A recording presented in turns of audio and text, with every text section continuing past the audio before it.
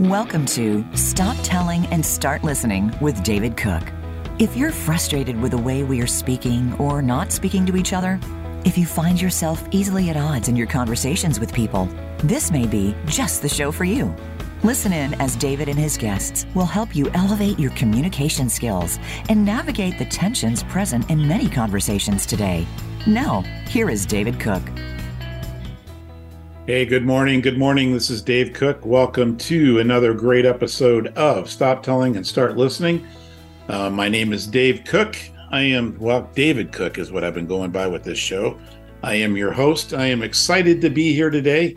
I love these events. Every week we get to talk to somebody new, unique, and special, at least to you. A lot of the people that have been on the show, I would have to confess, are people that I've met in the past, worked with in the past, and have enjoyed powerful, meaningful interactions with them. And that's the reason they're on the show, is because I would love for them to share who they are, where they are, and the amazing things that they're doing, or the things that they're doing that I think are of just interest to you or to me. But anyway, I have my guest on. She came in as we started the show, so I'm just going to kind of do a quick check-in. Jodee, are you there? I'm here, friend. Hi, how are you? Great. Yes. You know, Jodee came in just as we started the show, and normally they come in early, but she had technical issues, which hasn't happened on this show, thank goodness, but it did today. So I kind of started the show winging it, and Jodee showed up. So I'll do a brief introduction for Jodee, and then we're going to take off. Like I was saying, Jodee is one of those unique people that I met probably about 4 years ago. And when I met her, she was providing performance coaching for a realty organization, national realty organization based out of Detroit. And I loved the conversation. We ended up having coffee and talked and kicked it around for a while and talked again. And now it's been 4 years later, and Jodee has taken her coaching enterprise and her coaching activities to an entirely different level. She's written a book, which is awesome, and we will talk about it today. And I don't know, what else did I leave out anything else that you wanted to make sure I put in there, your introduction? No, I think that's it. And just to clarify, I was actually at KW. I was at Keller Williams. Okay, there it is, yeah, Keller Williams. Absolutely. Yes, and I have actually, it's kind of funny because I have a gentleman that I know here in Arizona who's was on the show probably about 8 episodes ago, who's doing all similar work to what we're doing at Keller Williams at the time. So it's kind of funny. All my brilliant friends have a stint at Keller Williams, I guess. Interesting. So anyway, hey, thanks. Happy Monday to you. Thanks for being here. Absolutely. Thank you for the invite. I'm excited to chat. Okay, so let's dive right in. One of the things that when we did a quick, brief conversation about you being on the show probably about a month ago, you were talking about the maps and the fact that our life is essentially, we start out with a blank piece of paper, and our life maps out. Where we go, what we do, how we do it, where we do it. We just create little markers along the way. It's the journey of our life, and it's a map. But you've turned it into a little bit more. It's not only it's not a map just saying this is where I've been, but it's a map is here's some of the things that I've done and learned along the way, and how you use that information to create a new path or create a more powerful path moving forward. Is that pretty much it? Or why don't I just let you tell me? Yeah, absolutely. So, and thank you for that intro. So yeah, just to answer a quick question and to create some clarity, I just recently wrote a book that's called Healing Your Map. And it's a guide to understanding discernment, trauma, and human behavior. So for anybody that doesn't know me, I would say I nerd out in human behavior, because I think it's really powerful to understand what makes someone a victim versus what makes somebody else a survivor, right? So some of us may have similar things that we go through in life. And there's people that just use that as leverage, and they triumph with it, and they lead powerfully with it. And yet there's other people that may have a similar life experience, but they're paralyzed, right? Like that event just paralyzed them and stuck them. I want to say stopped them dead in their tracks. And present day, they feel stuck in some of these spaces. And so the concept of the book really is, I believe that at the moment that we are conceived, we're given a blank map. And this blank map then collects every single life experience we've ever had. So it records every sound, every color, every flavor, every relationship, every success, every failure, every single thing we've ever been through has been recorded on our personal map. And I share that in saying, like, I have a map, you have a map, our kids, our neighbors, our spouses, our teachers, parents, everybody on the planet has their very own map. And that map then becomes the lens through which you filter the world, which is why you and I can witness something and have two completely different recollections of what happened, because we're filtering it through our subjective lens. Mm-hmm.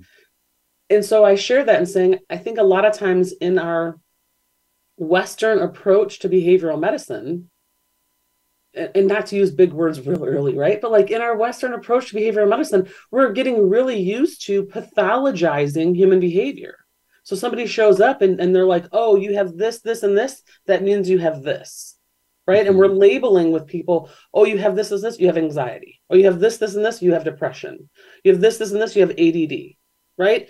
And putting these labels and on people and putting them into boxes versus saying, hang on a second, how did you get these criteria? How do these criteria consistently show up in your life? And in my world, it's because they're anchored on your map. Mm-hmm. And not to go off topic, but I feel like just to give somebody an analogy, if somebody has ADD or ADHD, which I feel like now everybody's like, oh, I have it. That means that as a very young kid, you learned to like defocus your energy. So you may have had some tactics or some challenges in your childhood that you created, like your ability to fragment your energy. And it may have been a safety thing, right? Like, hey, or like I have to watch after my siblings and I have to do this thing and I'm supposed to do my homework and my mom or parent is yelling at me and I'm doing this. So you learn to fragment your attention. And now as an adult, you still have this fragmented attention, even though the threat is gone. So you've created this pattern of functioning in a fragmented sense, right? In this defocused sense, which is why people say, oh, I just can't focus. My brain is everywhere.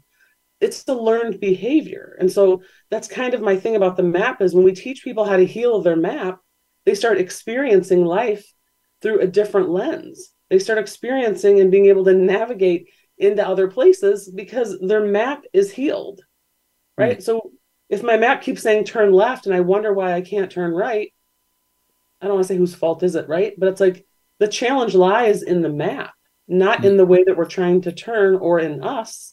It's in our ability to do that thing. And so I lean a lot into like Eastern practices or Eastern philosophies of, I think that we have everything that we need. And it's about going inside and healing, right? Once we're healed inside, we worry less about the outside. But as long as we're running around in this fragmented, defocused arena, we blame everything outside of us. We think everything on the exterior is wrong.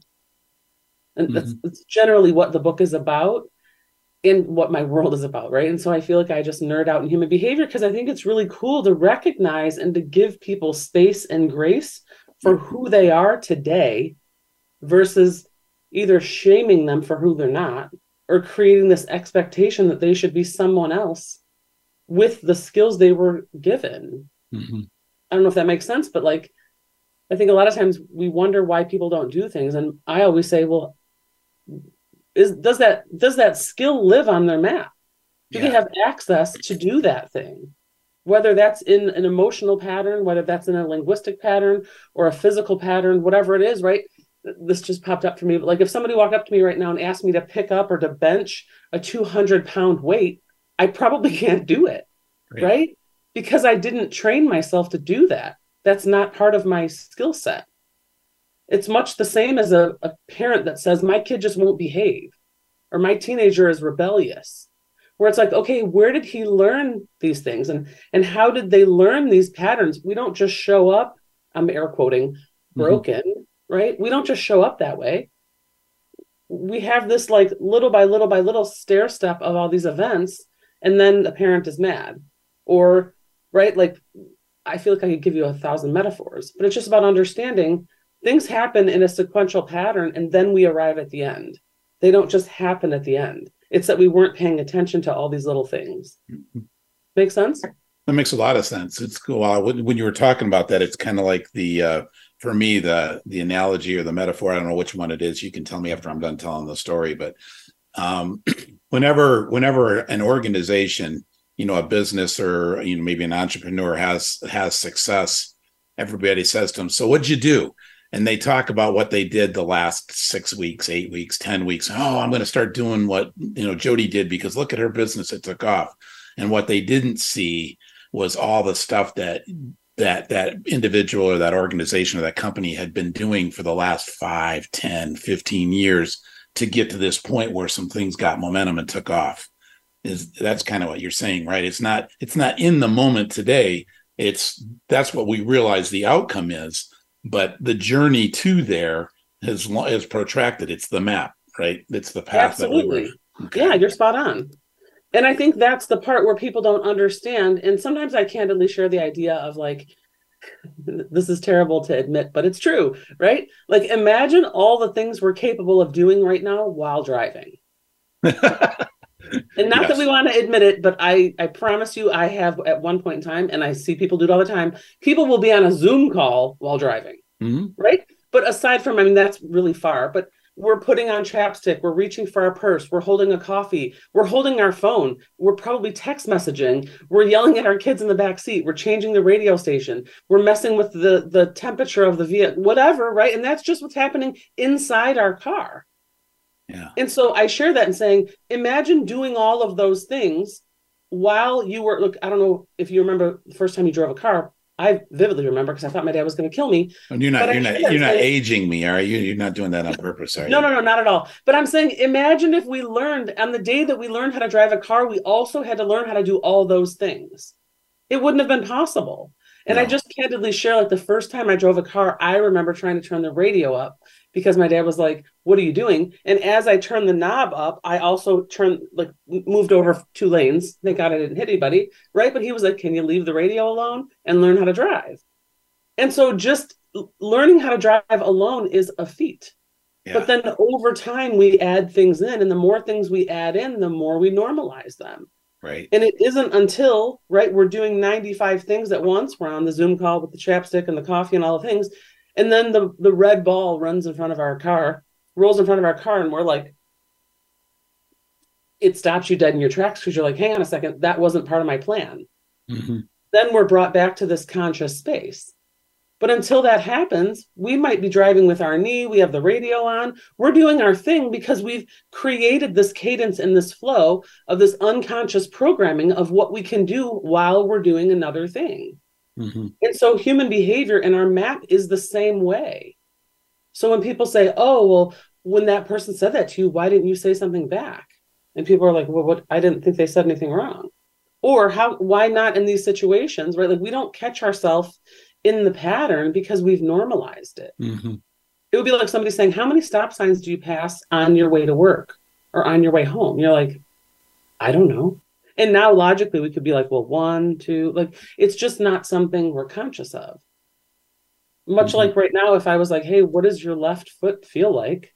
You're like, oh, I have one, right? Feels like my right foot because they're touching each other. Right.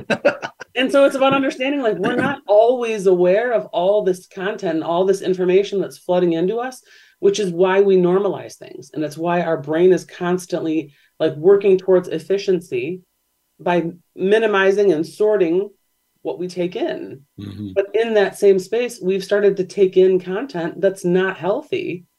And when it's time to shift or change, we rarely take that content into consideration because we've normalized it. Mm-hmm. Makes sense? Yeah, and so we're dealing with the ultimate symptom and not the whole process. And that's why when you say we allow ourselves to get labeled up because we say, here's the symptom. I'm easily, ADHD. I'm easily distracted. And like you said, how long has this been going on? Oh, forever. Right. Well, then what's behind that? Because now it's not necessarily, let's call it ADHD and give you a pill. It's more like, let's understand what that looks like and how, what have you been experiencing in the past, and what some things you've done maybe to interrupt it or to learn from it or whatever, as opposed to just labeling it and dealing with it at the end of the line, as opposed to the lifetime of experiences. Yeah, 100%. And I Okay. share that in saying I've done a ton of training with Dr. Bandler. So Dr. Richard Bandler is one of the co-creators of neurolinguistic programming, which everyone references as NLP. And one of his famous things that he says is like, anxiety isn't something that you have, it's something that you do. Mm. And so when we realize, okay, this is about something I'm doing, this is about someone that I'm being versus something that I have, Mm-hmm. right? And I was just candidly thinking about like somebody might have chicken pox, they might have the hiccups, they might have I'm trying to think of things that we could actually have versus being. When I'm Mm-hmm. embodying something and I'm playing a role in the outcome, but I've normalized my role in it, that's when I feel like I have, right?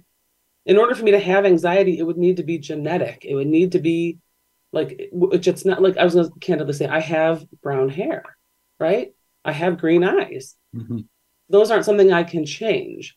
What I do with I should honestly say I have gray hair, right? What I do with it is make sure it's brown for people to see. Right. But that's the thing, right? And so it's about understanding like what are we doing that's continually perpetuating the habits that we have, and how can we find ourselves in those pockets and stop doing those things so that we can try to find some alignment or some similar energy into the outcome that we're looking for. Right. Much the same as if I feel like we're beating up on anxiety or ADD. If somebody is constantly saying, oh, I have anxiety, I have anxiety. Okay, let's look at all the things that you have to practice and be really good at in order to have anxiety. Mm-hmm. Okay. And now what would you like to be? Would you like to be calm? You'd like to be present. You'd like to be not whatever, right? Like what would you need to practice in order to be in that lane?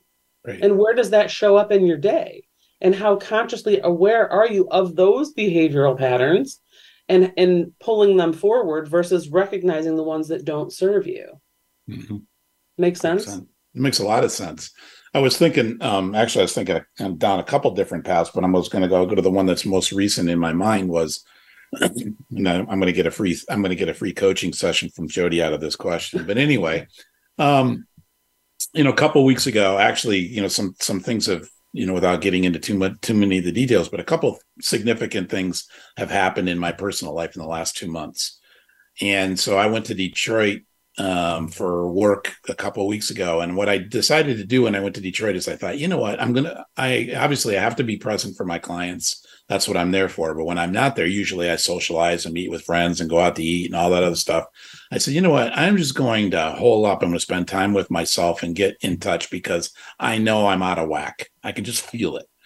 Sure. And the really weird thing, Jodee, with that is that by the end of the second week before I went home, I realized it was like the light bulb went on and said, dude, you just didn't get out of whack over the events over the last couple of years. You're in a significantly nasty, deep hole. And it's like, yeah, you're right. This has been going on. I've been on a steady descent, and I kind of like adjusted and adapted and adjusted and adapted to each stage of the depth of the descent, to the point where I thought, yeah, I need to work on myself. But I didn't realize how much work was involved because I didn't realize how far I had traveled, I guess, on my map from point A to point B. And it was a wake-up call. It's like, dude, you are really off center. And obviously I can tell by the way I'm looking at things, you've been off center for a long time. It's just progressively getting worse. Is that the kind of thing we normalize it, or we find a way to absolutely, and muscle through? Yes. And what you're describing too, I speak to in the book, and I call it masking, but it's the same thing. I feel like what you were talking about, where you're like, yeah, I noticed this thing, and then I just tried to like cover for it, right? I noticed another dip, and then I was like, and so I feel like we mask, and we either say, no, I'm fine, or we don't get enough sleep and we put more makeup on. At least us women do, right? Or we don't get the emotional support that we need, and so we either seek somebody else out for it, or we just act like we don't need it, or we mask with something. We're like, oh, I'm just going to go buy these shoes then. I'm just going to go buy this bag, right? Or for guys, they might be like, I'm just going to go buy this motorcycle. I'm just going to go buy this whatever, right? Mm-hmm. And then it just keeps getting deeper and deeper until you get to a point where you can't mask it anymore and you can't ignore it anymore. Mm-hmm. And at that point, it's like, oh, hey, hi, I'm still here. Yeah. Like I just kept getting bigger, and that the blanket that you were throwing over me isn't big enough anymore. Yeah. And for me to say at that point in time, because you wanted to get away from anxiety and stuff, like for me at that point in time, go, yeah, I'm so depressed. It's yes, I realized today in this moment, I'm so depressed. But then when you start to look at it, say, dude, let's talk about when did you really start noticing this? Yeah. And I was, well, I had hints and snippets of it a year ago. So that's like, okay, now let's talk about what the journey's been, right? Is that what you usually do, is you kind of go back a little bit? And so let's talk about the journey over the last year, last couple of years, so we can see maybe where it started.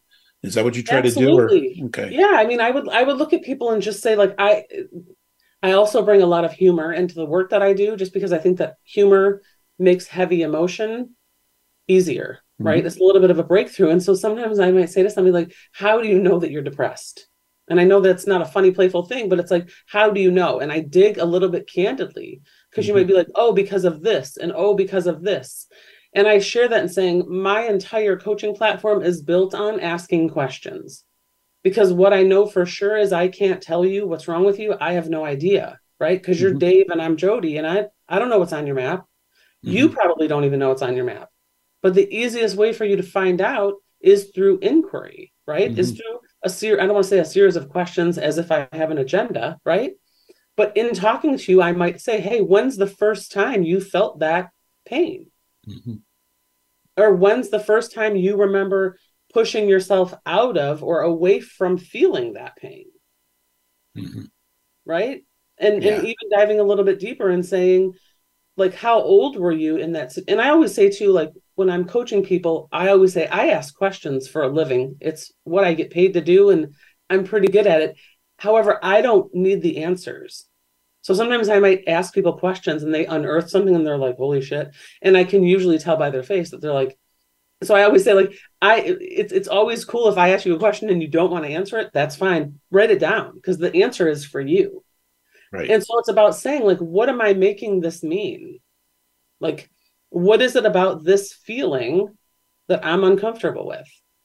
Or how old was I? Another powerful one too is, how old was I the first time I remember this pattern running?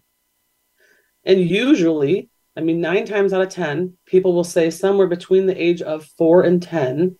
It's just a developmental window that a lot of things get trapped in. And so most people will say something like, I was 7. And I might say, okay, where else in your life right now are you letting a 7-year-old make a decision for you? Right? Because it's like, it's that rooted emotion. So whatever happened, and I'm creating the story for you. I don't know how old you were, but say that you were 7 when it happened. That 7-year-old moment was such a deeply and heightened emotional event that it got anchored on your map. And so it got anchored in your map and it was frozen in time. And so every time you try and pull forward that emotion, it's forever 7 until it's processed and released. And I candidly share this in saying, this may not be your story, but this is why we see full-grown adults in a store throwing a tantrum, throwing a fit, right? Is because whatever emotion they're experiencing never had the chance to mature. It's also why people fall and have heavy emotional like outbursts. I want to say it's the same reason why people have these heavy outbursts. It doesn't even have to be a tantrum. It could be a reclusive distraction, whatever it is. Like, the totality of it is not something. It's not that they don't want to feel it or they don't want to process it. They don't have the skills to process it. Right? It's why people go, I don't want to talk about that right now, or we're not going there, or right? Because we're pushing people away because we're like, I don't know how to experience that emotion. I don't know what that would feel like. And it kind of surprises them because they don't know where it came from. Sure. And they've normalized it being there, even though they're not really sure of what it is. Or they've gotten really, really good at masking it. Yeah. That's fascinating. You know, my son, when he was working on his recovery, a lot of the stuff that he was, the things that helped him with his recovery was going back and understanding. He didn't, because he goes, I don't, I'm doing well. I was doing well in my recovery, and then something triggered me, and then I relapsed. And so what he did was he did work on the triggers. What are what happens preceding you using? Well, I don't really know. That would be usually the answer. But then they spent time. What do you see? What do you think? What do you feel? What's the story that comes up? And all of a sudden, things in his past would pop up as these little markers. And then he started to realize that those were actually the triggers, 30 years later or 20 years later, whatever it is, that he was responding to. So he had to recognize where the source of those triggers, and then how to recognize them for what they are at the time, and how to respond to them in the moment today in a way that's more productive. Absolutely. Yeah. So which is fascinating, because then it encourages us, I should say challenges some of us, because now what like you do, it's peeling back things that we found a way to keep under control and or like you say, mask, pretend it's okay, or hide it, whatever words it is and stuff like that. That's huge. Yes. And I feel like what you're describing too is, I call it anchors and triggers, right? And so like the only reason why somebody can trigger us is because there's a pre-existing anchor on our map. Mm-hmm. Right. And I just candidly share this, like a song might come on the radio and all of a sudden I'm like, oh my God, this reminds me. And you're like, this song's like 30 years old, Jodee. What are you doing right now? Or vice versa. A song comes on the radio and you're like, man, this was my wedding song, or this was from somebody's funeral, like whatever it is, right? We have this deep emotional connection to something. And we feel it, and we feel it all the way through. Yes. But we're the only one that's feeling it. The whole room isn't feeling it. Yeah. Right. And so it's about recognizing that's an existing anchor. And so there's a lot of times there's beliefs, there's stories, there's values, there's all kinds of things that are deeply anchored on our maps that aren't accurate anymore. They never were accurate. They were just interpreted in our little 6-year-old eyes, or right? Like imagine like some of the times that we got yelled at when we were kids and we took it personally. We made it about like, oh, I'm a bad person, and the more times we retell the story, it's this shame-based heavy energy, right? Yeah. But if we went all the way back to it and we were like, oh my gosh, I totally remember getting yelled at because I'm just creating a story of like, I remember getting yelled at because I crossed the street and I didn't look both ways and my mom was so mad at me, whatever it was, right? And the basis of the story we realized was that a parent was either trying to keep us safe, or the parent didn't have the emotional capacity to teach us that lesson in the moment. And so instead it was loaded with shame. Yeah. And now present day, we're still carrying the shame story. Yeah. Yeah. And that's really what the map is about saying, how do I clear this territory? And how do I get really clear on what I'm experiencing present day today, instead of through those 6-year-olds' eyes? Perfect. All right. Well, we're going to take a break and we're going to come back to this, because this is fascinating stuff and it's very interesting. I love it. But a big part of this, Jodee, we'll talk about this on the other side, is that ability or willingness to go deep, because it is we're lifting the lid on things. And so we're going to talk a little bit about that when we come back. Stay tuned with my good friend Jodee Gibson. This is Dave Cook. Stop telling and start listening, and we'll see you in a minute. Follow Voice America at Facebook.com/Voice America for juicy updates from your favorite radio shows and podcasts. We are living in a time where a relentless commitment to opinions and beliefs are dividing communities and fracturing crucial relationships. Making ourselves right and those who disagree with us wrong leaves little room for engaging in a constructive learning dialogue.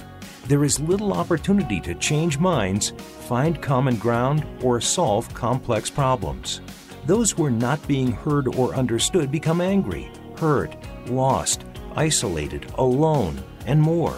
While mental health-related issues are on the rise, too few know how to safely share their struggles, and far too many don't know how to care about those that do. While it is increasingly frustrating to experience an increase in this communication divide, there is hope. And according to David Cook, there is an answer. The answer lies in how we adjust our communication style and shift our listening behaviors. In his radio show, Stop Telling and Start Listening, host David Cook introduces his audiences to the power found in creating a safe place for sharing life perspectives and experiences without judgment, criticism, correction, or shame.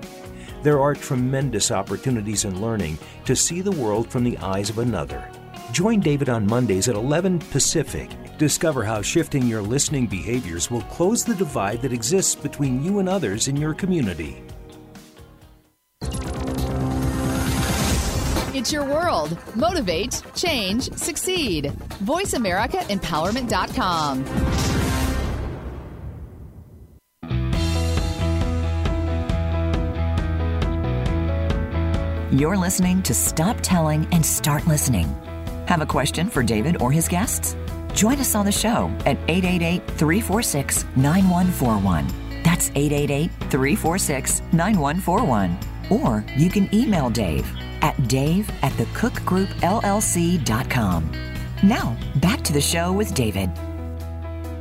Hey, everybody. Welcome back. This is David Cook with Stop Telling and Start Listening, and I have Jodee Gibson on the call with me today. Jodee, it was really funny. I'm going to...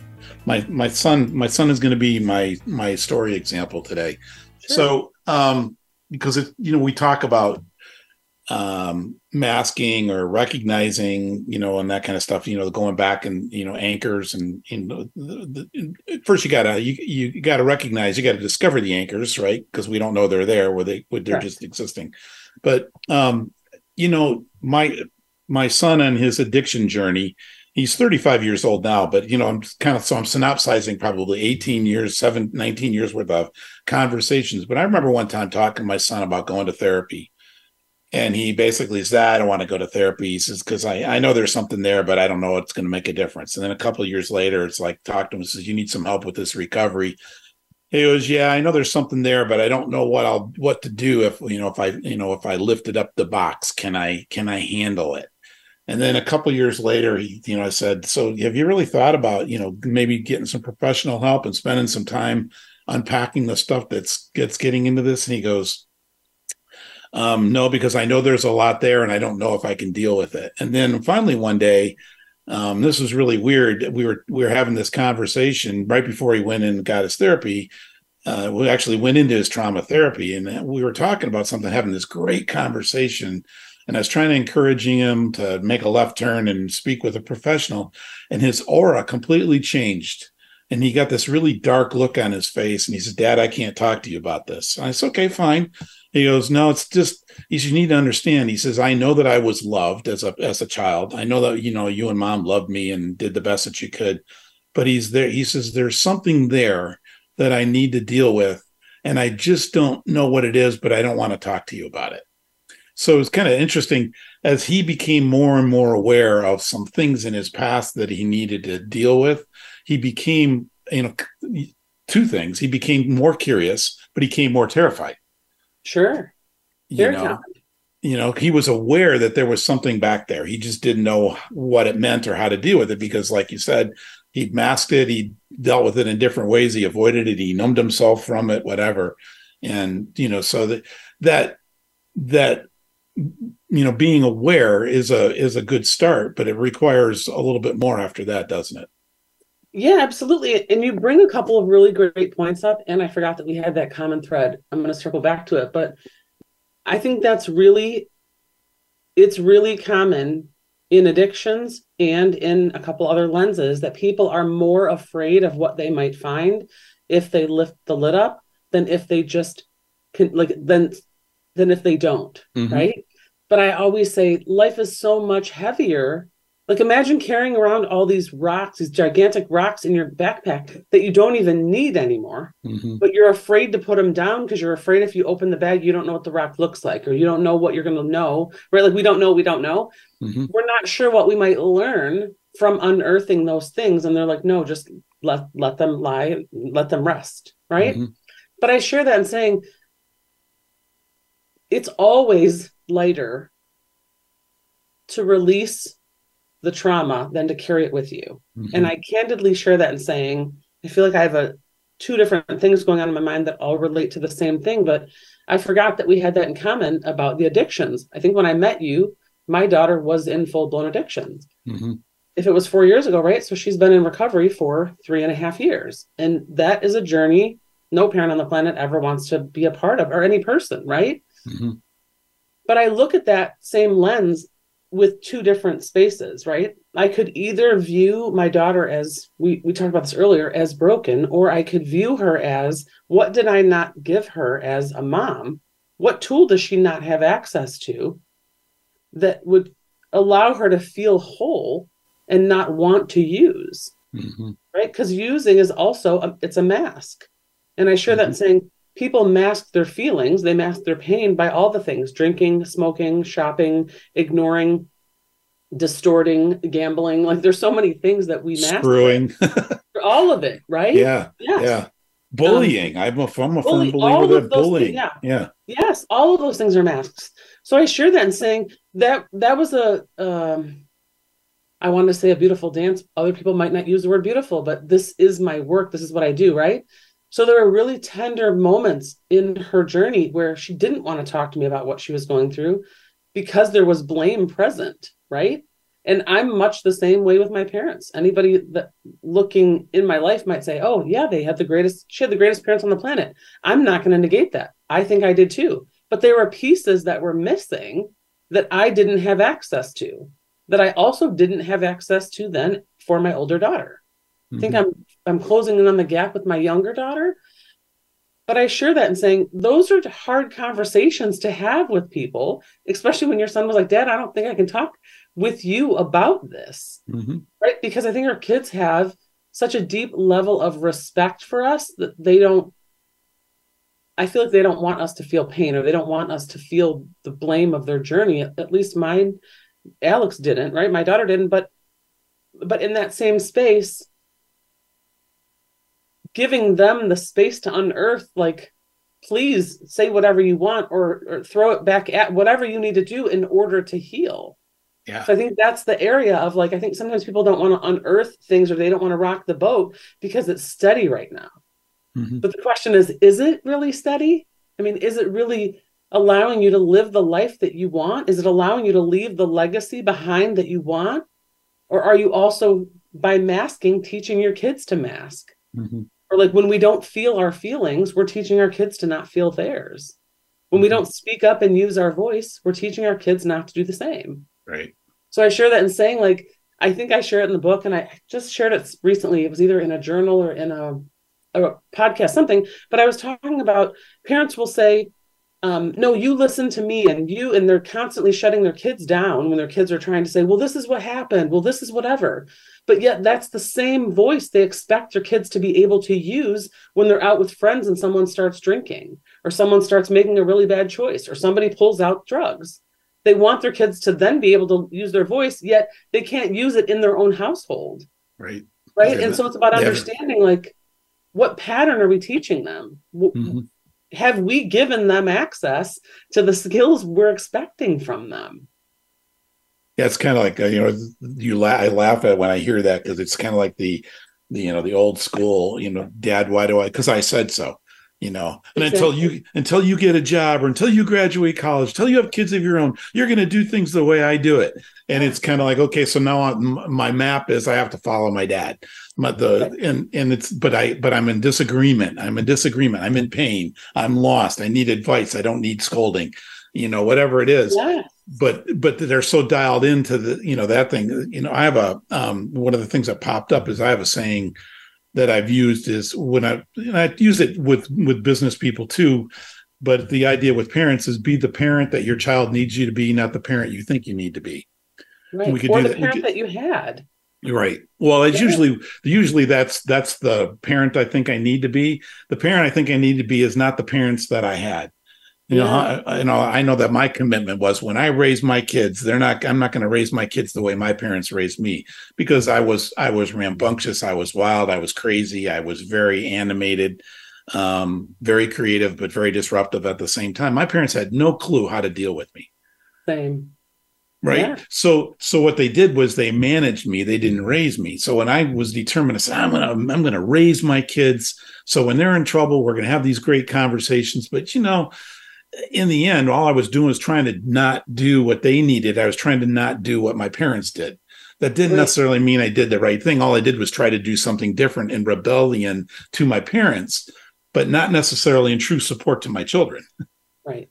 And that's what I learned about my son, because basically that's what he came from with his addiction, was that he never felt good enough. That's what he said. I grew up in an environment where I know I was loved, but I never felt good enough. And I'm thinking, oh my gosh, that's an indictment on me. But the thing is that when he would do something and be successful, me, the results-oriented, high-performing kind of individual that I am, I would try to give him tools, tricks, and things so that he could do better at what he was doing well at. He didn't hear encouragement. He heard a criticism. Sure. So I wasn't criticizing my kids like my parents did, or said, you're a screw up, quit screwing up. I didn't say that. You're doing great. Here's how to be better. But the message was the same message, just a different, was received. For sure. So. And you think about the things where it's like, I think in the moments that we want to protect our kids are usually the times when we really, it's a great opportunity to teach instead of protect. And I share that in saying there's a lot of times I think we either don't have the fierce conversations with them because we were like, oh, they're going to get mad at me, or they're not going to like this, or we don't discipline them because we don't want to deal with the repercussions. Right. But I share that in saying that also leaves them without the skill of the discipline. It leaves them without the ability to learn. Right. Like we can't teach them how to ride a bike. They have to get on the bike. You have to skin your knee. You have to fall off. You have to do all the things, right? That's why you wear a helmet. Most kids do, right? Yeah. But I candidly share that and saying, we can't teach a kid how to ride a bike. You have to just let them get on the bike and hope that they're going to, find the balance, find the steering, find all the things. And it might take a day. It might take a week. It might take an entire summer. It might take a couple of summers. It depends on the kid. Right. But to say, oh, no, he doesn't ride a bike because he can't find out balance, right? Like, what do you hold? Like, no, teach him how to ride a bike. Yeah. Or, he doesn't do that because we're trying to protect him and put him in this bubble. Yet we wonder why kids can't function in the world or adults can't function. It's because we're trying to protect them. I candidly share this in saying I live in a pretty affluent area and I only live here for the schools. I'd much rather not be here because this is not my scene. But the idea here is just buy a bigger toy and be the coolest kid on the block. Where it's like, no, like, wait, what? Like, in the same thing of like people, oh, everybody's wearing that or everybody does this, where it's like, no, why are we being like everybody else? Why are we adhering to their hardcore and very pretentious level of masking? Like, what are you hiding when you have to put all of that on your facade? Yeah. Right. And so I think it's about recognizing in this, I candidly share too, when we see people that are super decorated, right? Whether it's where they live, what they drive, what they're dripping in, what kind of clothes and jewelry and bags and motorcycles and muscles, right? All the things, right? It's like, what's actually going on inside that you have to wear a mask that big? Yeah. And I think right now we're teaching kids to wear masks and we're protecting them from allowing people to see what's underneath all of that. But that's what we thrive off of, right? I think, at least for me, I'm like, I thrive off of what's inside. I always candidly share that the only person that's impressed with your mask is other people that wear masks. I'm not that guy. I'd rather hang out with you in a t-shirt and a pair of jeans, maybe in some flip-flops, wandering around a downtown area than getting all fancy and comparing cool shit, right? That's pretty much my lifestyle now. It's flip-flops, t-shirts, and shorts. What a rough life. So it's like, how do we teach people to just feel okay and feel authentic in the skin that they're in with all of their flaws? Yeah. And all of the things that they perceive to be wrong with them. Yeah. It's like, that's what makes you real. That's what makes you human. Having to hide all that stuff, that's a hard job. And why, like, because the only person you're probably hiding it from is other people that hide. Because anybody else would see. And we're also hiding it. It's like you said, we do that. We put on our uniform so because it makes us feel better. It allows us to be accepted into a crowd that we want to be accepted into. But if you're not healthy, if you're not emotionally, physically, psychologically, spiritually healthy, the uniform isn't going to save you. Right. All it does is a coat of arms that protects you, but you're still in defensive mode. You're still looking for protection, and you're not in existence. And I think that's what you're really, like pointing to. Sure. When I've talked to parents, it's kind of funny. I don't know what your take is on this, but parents go, well, I don't want my kids to go through what I went through. And, I hear that a lot. I'm thinking, I get it. Like, that's what built you. That's right. That's it. You're here today as a byproduct of all your decision choices and behaviors. And you have wisdom of experience. You have discernment in your experience. You have the gift of the lessons. So who you are today as a result of that journey, of that trip. And it includes all the screw ups and the mistakes and the stupid things that, that wasn't my best day. Did you learn from it? Hell yes. Good. That's the point. Yes, 100%. And it just pinged for me another thing that you were sharing. But yeah, I think it's about telling our kids this is going to be hard, but I'm standing right next to you.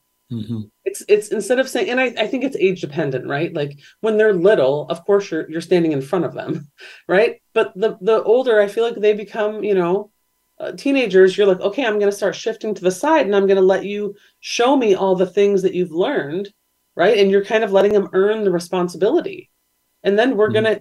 I say we have to set them free at some point, right? But I share that in saying my older daughter, who just turned 30, just bought a house a couple days ago. And the fun thing about that was I feel like a couple of different times during the transaction, I was like, hey, listen, I just want to tell you that things might fall apart. Like for anybody that's bought a house, you have to do an inspection, you have to do an appraisal, you have to, right? It's like at any point in time, this might go south and we're going to have to start with a different house. But then once we got through it and we're like, okay, we're good. I also said, hey, now that this is your house, you're going to find stuff that's broken. You're going to find stuff like, because she was saying, oh my gosh, I just realized I don't have a landlord anymore. Like, what am I going to do when these things happen?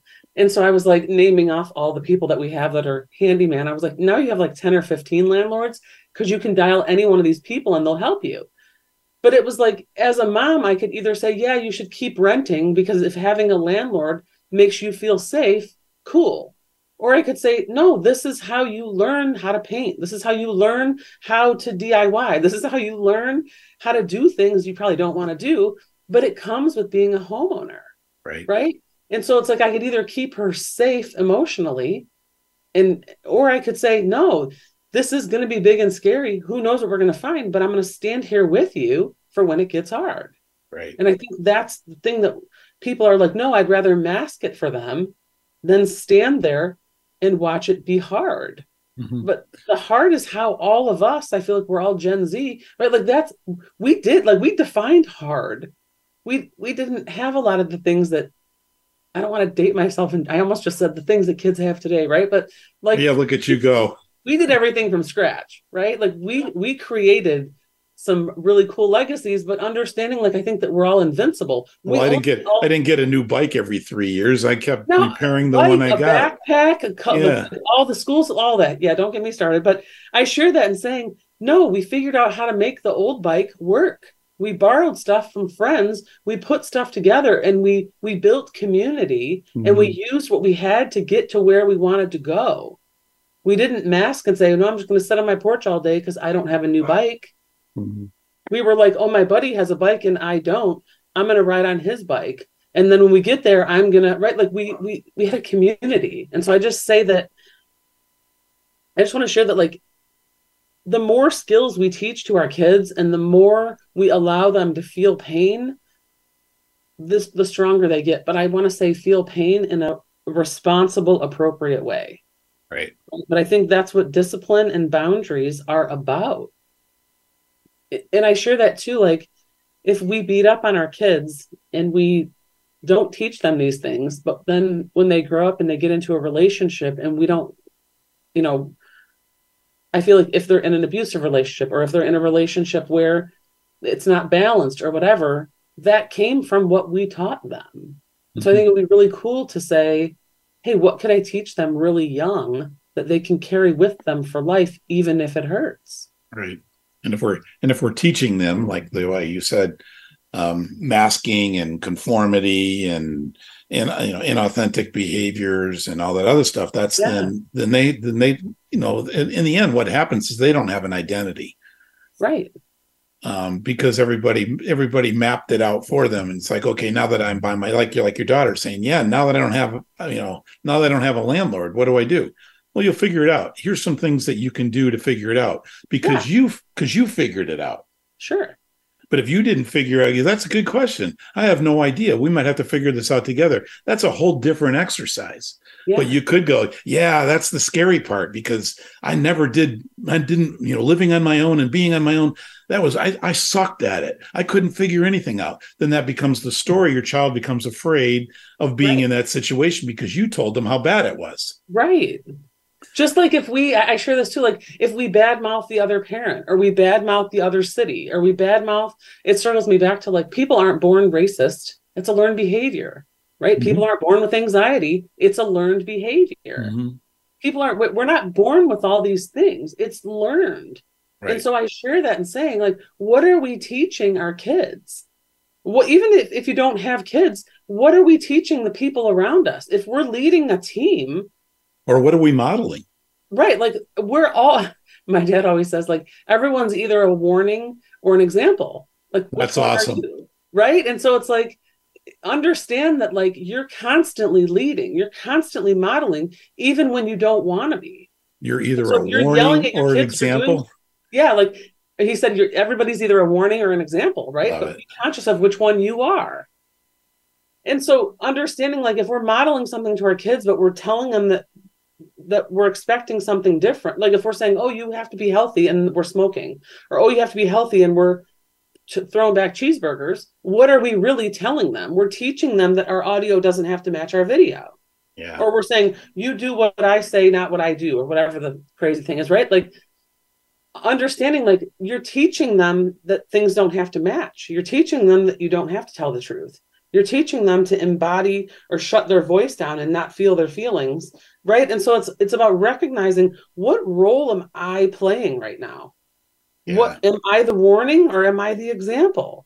Yeah. And I mean, day dependent. I'm not really sure which one I am either day, but I candidly share that, right? But understanding, like, when we get really conscious of how we're operating, and then it starts to create an awareness of, oh, that's why my kids act like that, or that's why they say that thing, or that's why when my spouse says that, I get fired up, is because my parent used to say that, or my old teacher used to say that, or my old whoever, right? Even if you're at work and you're the recipient of a behavior that doesn't suit you, it's like, what would it take for you to speak up? What would it take for you to stand in your power? What would it take for you to say, why am I tolerating this? At what age did I learn to tolerate? And so it's just a whole nother level of conscious awareness. And the more aware we are of the role that we're playing in our life, the further we get, the harder we get to play. Yeah. Really. Well, believe it or not, we ran out of time. Let's go something. Well, really quick, because before you have like the reason I made an abrupt transition. You have about a minute and a half to tell us how we can find you and what you do, in your own words. So how do we get a hold of you, Jodee? Absolutely. You can go to my website, which is jodeegibson.com, and Jodee is spelled with 2 E's. It's JODEEGIBSON. Okay. Also, all of my handles across all social media is also just at Jodee Gibson. I have a book out called Healing Your Map that you can find on Amazon, Barnes & Noble, and many other places. I do speak often. I teach a couple classes. I do coaching, all kinds of things. So if you want me to coach, write, or speak, I am your person. That's awesome. Yeah, and like I said, I've known Jodee for 4 years. We've had some really good conversations. There's a lot of your journey. You've learned a lot on your map, on your road, and and I've enjoyed. I always find great insight and energy in talking to you. So I know anybody who would like to talk to Jodee, just remember it's Jodee, Jodee Gibson. And you can find her on all the handles I did when I used that. So that's the best way to connect with her. Jodee, this was so fast. It always goes by so quick, but I really appreciate you being here. And, absolutely. Thank you, friend. Yeah, this was fun. Good stuff. All right. So everybody, have a great week.